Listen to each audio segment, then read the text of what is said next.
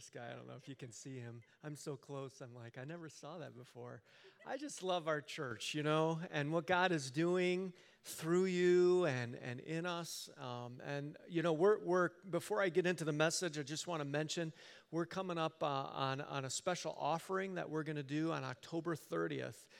Really, it's between now and the end of the year, but October 30th is kind of the big date to think and pray about what you might want to give. And if you've been around Bridgewater and you've been a supporter of Bridgewater, this is something that probably you're excited about. 3 things that this money is going to go to. One, $50,000 for a new campus. Now, where is our new campus going to be? We don't know.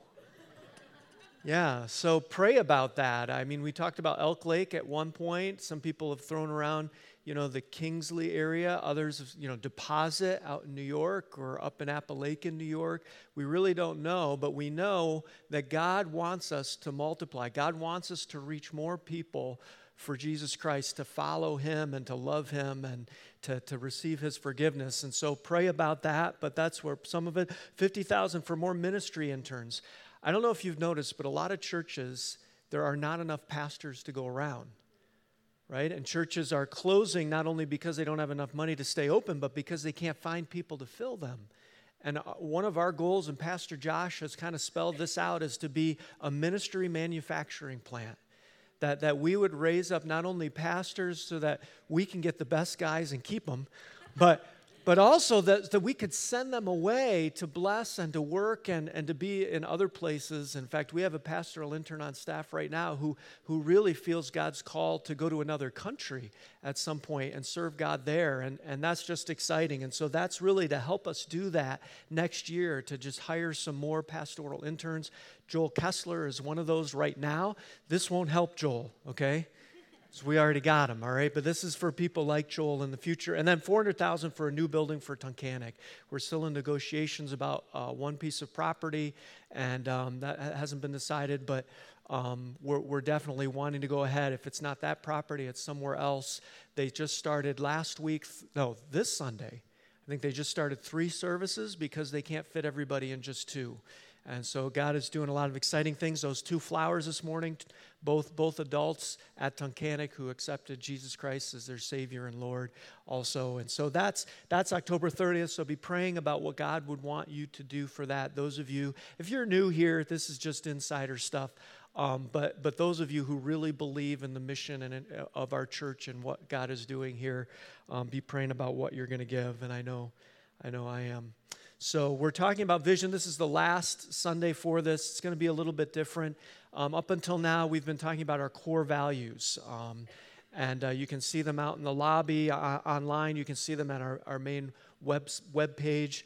Our core values are things like everyone has a next step spiritually, or saved people serve people, and other things like that. But today we're going to do something a little bit different. We're going to talk about what happens if you are following Jesus and you're doing everything you should be doing, and you suffer for it, and it's hard. In fact, 9/11 I think is an appropriate day to talk about this, because those firefighters that ran into the Twin Towers and then were killed, did they die because they were doing the wrong thing or the right thing? The right thing.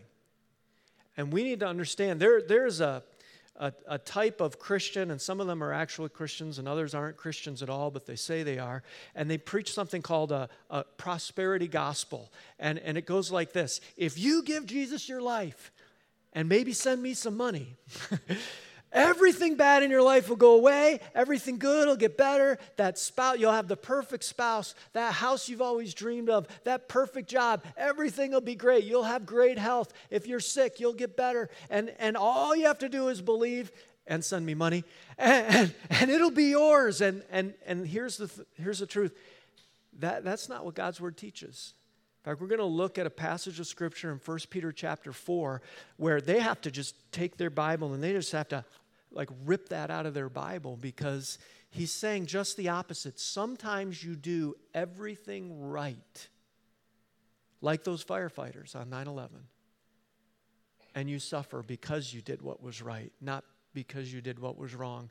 And I think there's so many parallels. When we don't understand life, it's often because we're looking at it the wrong way. And I think God has given us physical illustrations that help us understand spiritual truths. And one of them, I wore my coaching shirt here today because one of them is coaching. And when you coach, the player often has a different goal than the coach does. Okay, why do players go out for sports? Why do players go out for sports? Glory, that's true. I didn't think of that one. I thought of a more basic one. Fun, right? Most kids play sports because it's fun, and sometimes the glory. But, that's why maybe someone goes out for, soccer instead of the chess club, because they say soccer's more fun. Or maybe they go out for the chess club, because for them, chess is more fun. Or volleyball is more fun than cross country, or whatever it is. And so the player comes in thinking, I want a great season. A great season means fun. And, winning is fun, right? And things like that. But their goal is fun. You know what a good coach's goal is? A good coach's goal is not for it to be fun and easy. It's to make you better. And when I coach, there's two ways I want to make my players better. One, I want to make them a better person, but then I want to make them better at that sport. And sometimes when you do that, the coach's goals are conflicting with the player's goals. The coach is like, run! And the player's like, running's not fun right now, right? Or whatever and especially some sports are more complicated than others. Okay, table tennis. Pretty simple sport. There's like 5 rules, right, in ping pong. Other sports, like football, I think is one of the most complicated sports. In fact, the football team at Montrose, I think they have like 8 coaches, because you have all these positions, then you got special teams, and then you got, it's so complicated. And in complicated sports especially, sometimes the coach asks you to do something or tells you to do something and you don't know why. Or puts you in a position and you don't know why they've put you in that position. In fact, just yesterday, I was coaching these 10 and 11-year-olds, and I told this one girl, I'm like, you're going to go in on defense. And she says, but I don't play defense. I'm like, actually, half the game, when the other team has the ball, you play defense, even if you are on offense. But besides that, like, I'm going to put you in for defense, but that's not where I play. I'm like, if you want to play today, you're going to play defense. So she went on defense, and I found out later it was because whenever I talked about defense in practice, she went, la, la, la, la, la, la, la. Doesn't have anything to do with me because I'm on offense. She had no idea what she was doing. And she was afraid to look like she didn't know what she was doing. But a little bit of positive reinforcement, and yes, that's what you're supposed to be doing, and all right, now you do this. But she was put in a position, and she didn't understand why. A lot of times we don't understand life. Life is the most complicated sport there is. And so often we don't understand what's really going on. And our goal is for my life to be easy and happy and fun. And God says, no, my goal is that you will be great. Maybe you're good, and I want you to be great. If I get a mediocre soccer player, I want them to be good by the end of the year. If I get a terrible soccer player, I'm like, good news, by the end of the year, you're going to be mediocre. Right? But you're going to get better. Right? And God wants you to be better. And so he might put you in a position. And you might be like, why? Why has God put me in this position? Why did he take that family member, that person that I loved away from me? Why did he give me this disease? Why am this relationship going terrible? Why am I financially just struggling so much? We don't understand because this is what we think God's goal is for our lives. Well, if God loved me, he'd make my life easy. And the truth is, no, if he loved you, he'd make you better. And so that's what we're going to talk about today. And Peter talks about it in this passage. When you do everything right and things go wrong, how do we respond and what do we learn? So he starts off like this. Dear friends, Do not be surprised at the fiery ordeal that has come on you to test you as though something strange were happening to you. No, so as Christians, fiery ordeal. If I said, okay, who gets the fiery ordeal, Christians or non-Christians? We'd be like, oh, that'd be the non-believers. They get the fiery ordeal. That's not what he's talking about. He's saying, dear friends, he's talking to believers here, people that are committed to following Jesus Christ. When I say believer, it means you've made a decision to do two things. One, ask God to forgive you and pay for your sins. And number two, made him your leader and given him your life. And so that's who he's talking to here. And he's saying, you're going through a fiery ordeal. They were being beaten up. They were being imprisoned. They were losing their jobs. They were suffering in many different ways. And he says this should not be a surprise. In fact, Christian life in America is the exception rather than the rule. Because I have never been imprisoned for my faith. I have never been beat up. Throughout much of human history, that has not been the case. In fact, I just went with Becky to Wales. And on our way, back toward the airport, we stopped at Oxford. I'm walking down the street. Nobody's taking notice of it. I look at a little placard on the side. And it said, these three guys were burned at the stake for their Christian faith 450 years ago here. I'm like, whoa. Everybody's just walking around, and this is centuries past, a place where people, now two of them were burned. One of them was Thomas Craner. They were burned for really picking the wrong horse politically. But one of the guys that was burned alive was 94 years old. And it was because of what he believed. It wasn't because he picked, Jane over Mary, Queen of Scots. It wasn't anything political. It's because he taught radical things like we should have the Bible in English, not just Latin. Taught things like, you're not saved by eating a cracker and drinking juice. That doesn't save you at all. It's by asking Jesus to be your forgiver and leader. That's what saves you. It's through Christ's death alone. And he burned at the stake. This is what is going on. I just read a news story that a woman got 10 years, her husband got 5 years because they created a Bible app and they live in China. And China says you cannot do anything with the Bible or anything spiritual online unless you get our permission. And guess what? No, you don't have permission. And so she just went to jail for 10 years. And not jail in the United States is bad, but it's better than China. And so he's saying, don't be surprised at this. Here's a way of summarizing what he's saying. Following God doesn't make you immune to difficulty. It doesn't make you immune at all. In fact, sometimes it actually opens that door more.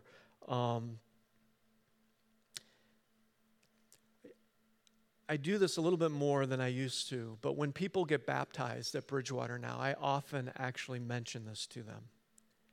I say, you're getting baptized. You're getting up in front of, and next week we're going to have a baptism.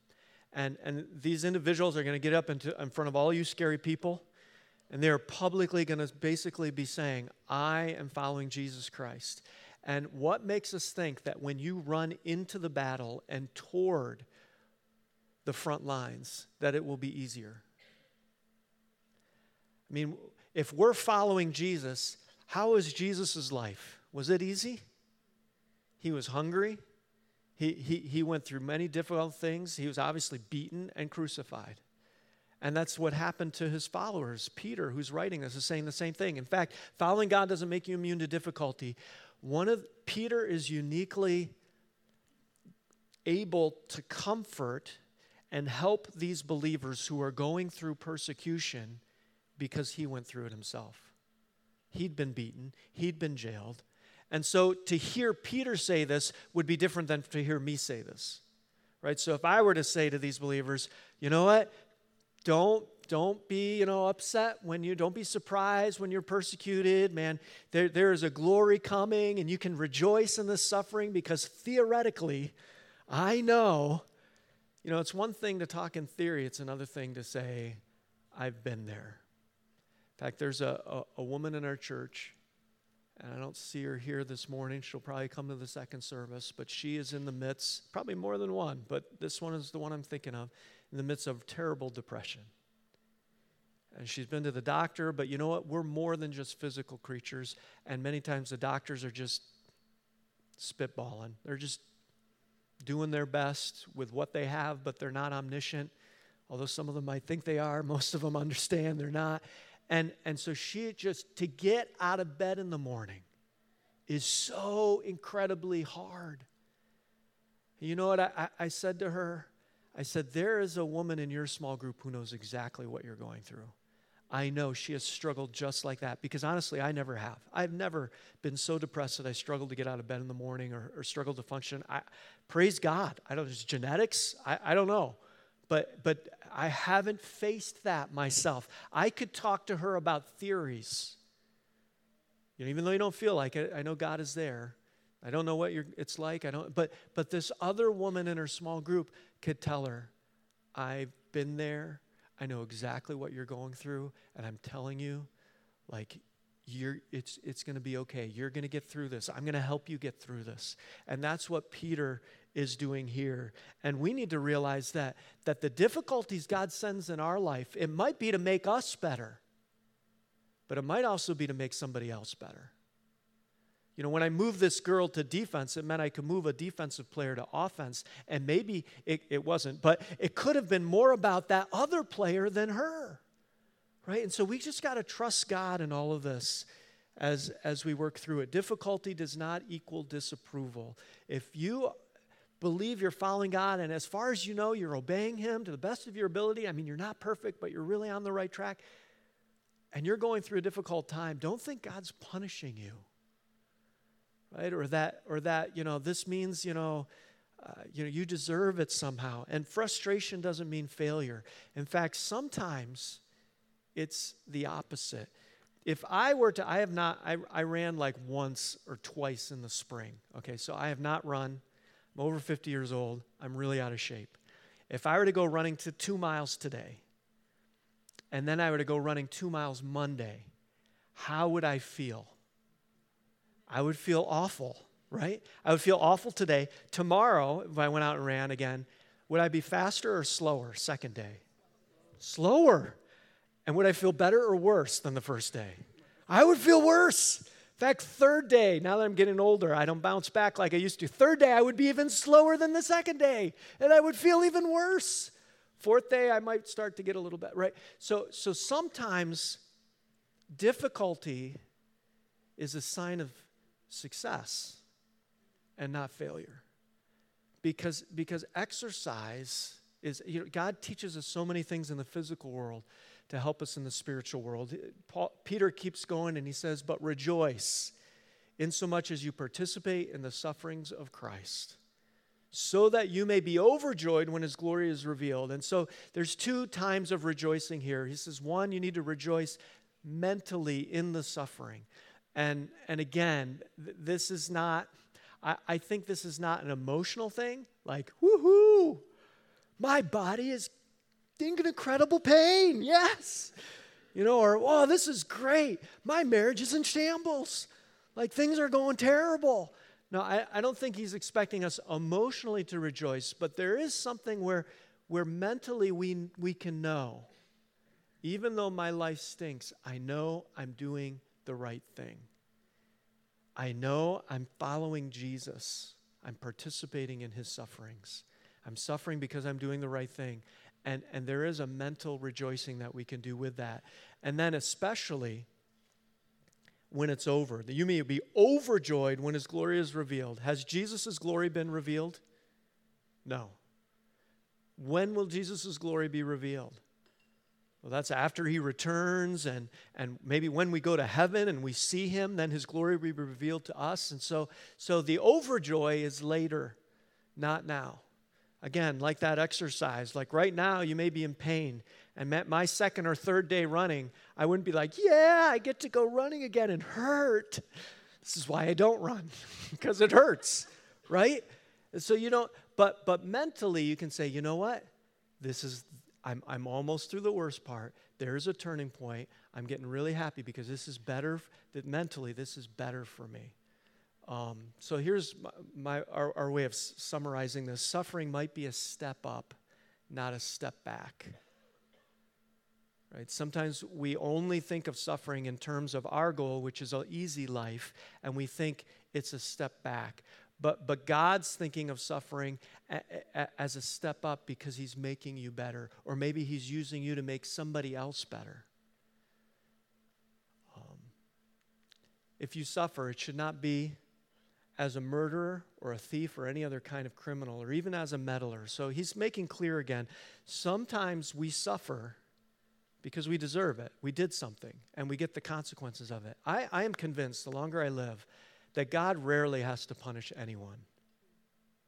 We punish ourselves.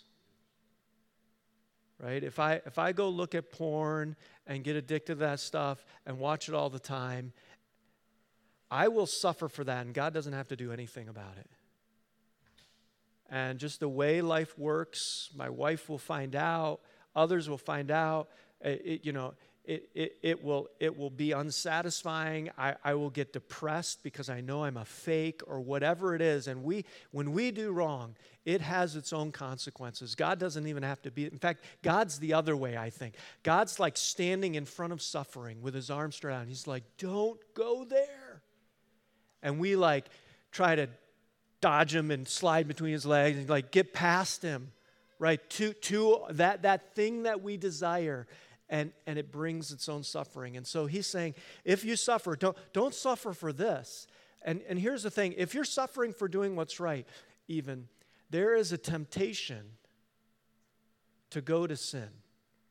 Sin is a coping mechanism for almost everybody, maybe everybody. Right? In my life, like there's always a sin that when things are going bad, it makes you feel better, short term. And sometimes it is so incredibly short, right? And we all know about drugs and pot and alcohol. People use that as a coping mechanism. They're stressed. There's a problem, and then they go there and they avoid it. But it's true about a plate full of brownies with fudge on top. And we go there because we think it'll, that'll make me, and that first bite, yes. And then 5 minutes later, we feel worse about ourselves. And sex can be the same way, where sin, any sin that we use as a coping mechanism, he said, you're going to suffer for that because you think it'll, and in the short term, it might make you feel, but it's so short. And then you've dug a deeper hole. And you're even more in bondage. And you have even more negative stuff. And so he's saying, don't suffer for that. There is no reward in that kind of suffering. And he says it should not be as a murderer or a thief. Murder is really bad. Thief, pretty bad. Or as a meddler. Like, well, what's a meddler? A meddler is someone who oversees what belongs to another. That's a good definition. Like they are just in people's business, not to help, just because they're curious or maybe they think they're helping, but they're just throwing a grenade in and walking away. And so meddler it's not against the law to meddle, right? You're not going to go to jail or anything like that, but he's saying, no matter, we have this spectrum of sin, and we tend to rationalize, my sin is not that bad, yours is bad, right? And he's saying, no, all sin will bring suffering. And I'm not talking about that. We don't want to suffer for that reason. Struggling isn't a license to sin. All right, don't think, and we are so good at I deserve, what? I have had such a bad day. I've had a bad month. You know what? I deserve this one little thing. And that is not what God wants for us. God is standing in front of that thing saying, no, this is not what we should suffer for. However, if you suffer as a Christian, do not be ashamed, but praise God that you bear his name. And suffering as a Christian may produce opportunities for the gospel, right? Because if we're not ashamed in that suffering as a Christian, we can praise God that we bear his name. Isn't it amazing that God would give us his name? In fact, I've thought about, I wouldn't actually do this because people would misunderstand it, but changing my name to Bob Kedlisek Jesus. What's your last name? Jesus? That's pretty arrogant. Take the name of Jesus? No, I'm not. I wouldn't take the name. He's given me his name. He's adopted us. If you have asked him to be your forgiver and your leader, it means that he's basically said, I want to adopt you. It's one of my kids. And I'm going to give you an inheritance, and you're going to come live with me in heaven forever. And I'm not going to forsake you or leave you. And I want to be your father, and I want to give you my name. The God who created the stars and the mountains and everything that's in the ocean and every single animal, and the God who created all that, he wants you to have his name. And we bear that name. And what an awesome privilege that is. And when we suffer, we need to not be ashamed. And he's talking specifically about suffering for being a Christian, but I know we come into some of that today in America. Some of you have suffered for being a Christian, but even in general, suffering in general, even not for not being a Christian. There's a man in the church, and he's since passed away, but he had stage 4 cancer. And I've mentioned him before, but I will never forget how I challenged him. I said, there's a book by the title, Don't Waste Your Cancer. And he latched onto that and he said, I will not waste my cancer. He went to a next door neighbor who had terrible physical problems and said, I want to talk to you about the Lord. And you know what? His neighbor listened because he had stage 4 cancer. And when God entrusts you with suffering, he elevates you. And people, it's like Job. God says about Job to Satan, he says, have you seen my servant Job? How he obeys me, and he loves me, and he follows me, and what a great guy Job is. And Satan's like, yeah, that's because his life is good. But you take away that stuff, and he will curse you to your face. And God says, okay. And the whole story of Job is really a story about determinism. Determinism is a secular belief system today that's, I shouldn't use these big words. Basically, it's nature or nurture, right? We do everything because it's either in our genes or because that's what we've been conditioned to do. And the whole story of Job, I think one of the big things that God is proving there and showing us for all time is that, no, you have a choice. Dogs don't have choice. That's why people love dogs. Because if you love a dog and you feed a dog and you're nice to a dog, what will that dog be to you? It will love you back. Every time, 100% of the time, nature and nurture. Now, if it gets a brain tumor, again, that's a nature thing. And then it might not go so well. But every time, it has no choice. It does what it's programmed to do. You love a human being, you feed a human being, you're nice to a human being. What does that human being do? We have no idea. Maybe they'll love you back. Maybe they won't. In fact, you could be mean, and maybe that person will love you. Why? Because people have a choice. That's how we're made in the image of God. I think that is the clearest insight we have to seeing someone's soul is their choice. And here he's saying, you know what? When we suffer as a Christian, people think you're a Christian just because that helps you financially. You're a Christian because that's what you've always been taught. You're a Christian because it helps you, deal with death and loss or whatever, it's a crutch or whatever. But then when things go bad and you have cancer or you go through divorce or your child commits suicide, and then people are like, why are you a Christian? And they're ready to listen. And you say, because it's true. Because it's real. And it's so much more powerful. I want to encourage you. Next Sunday, we're going to have a couple people sharing their story about how God has changed their life. And they did not have easy lives.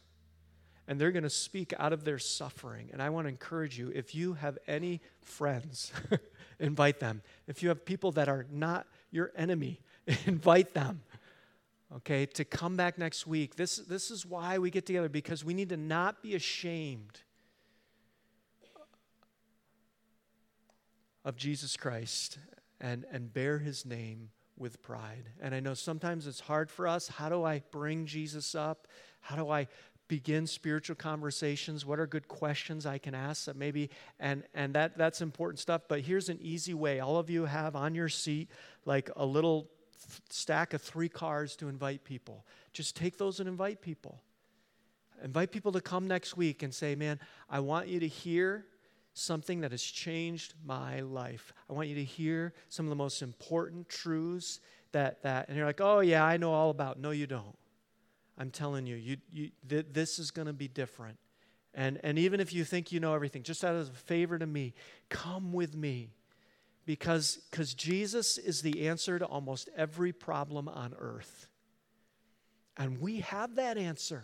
In fact, maybe we don't all have that answer. What I want to do as I close is I want to close in a prayer to ask Jesus to be our forgiver and to also be our leader.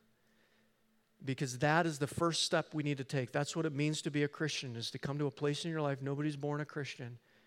You have to come and decide to ask Jesus to forgive you. That's a humility thing. I'm going to have him pay for what I should pay for. And then also ask him to be our leader.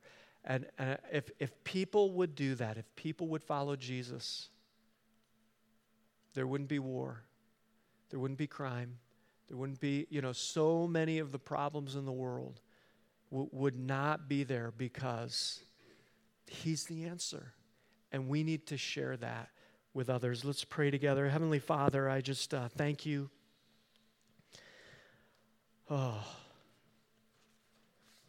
That Jesus suffered.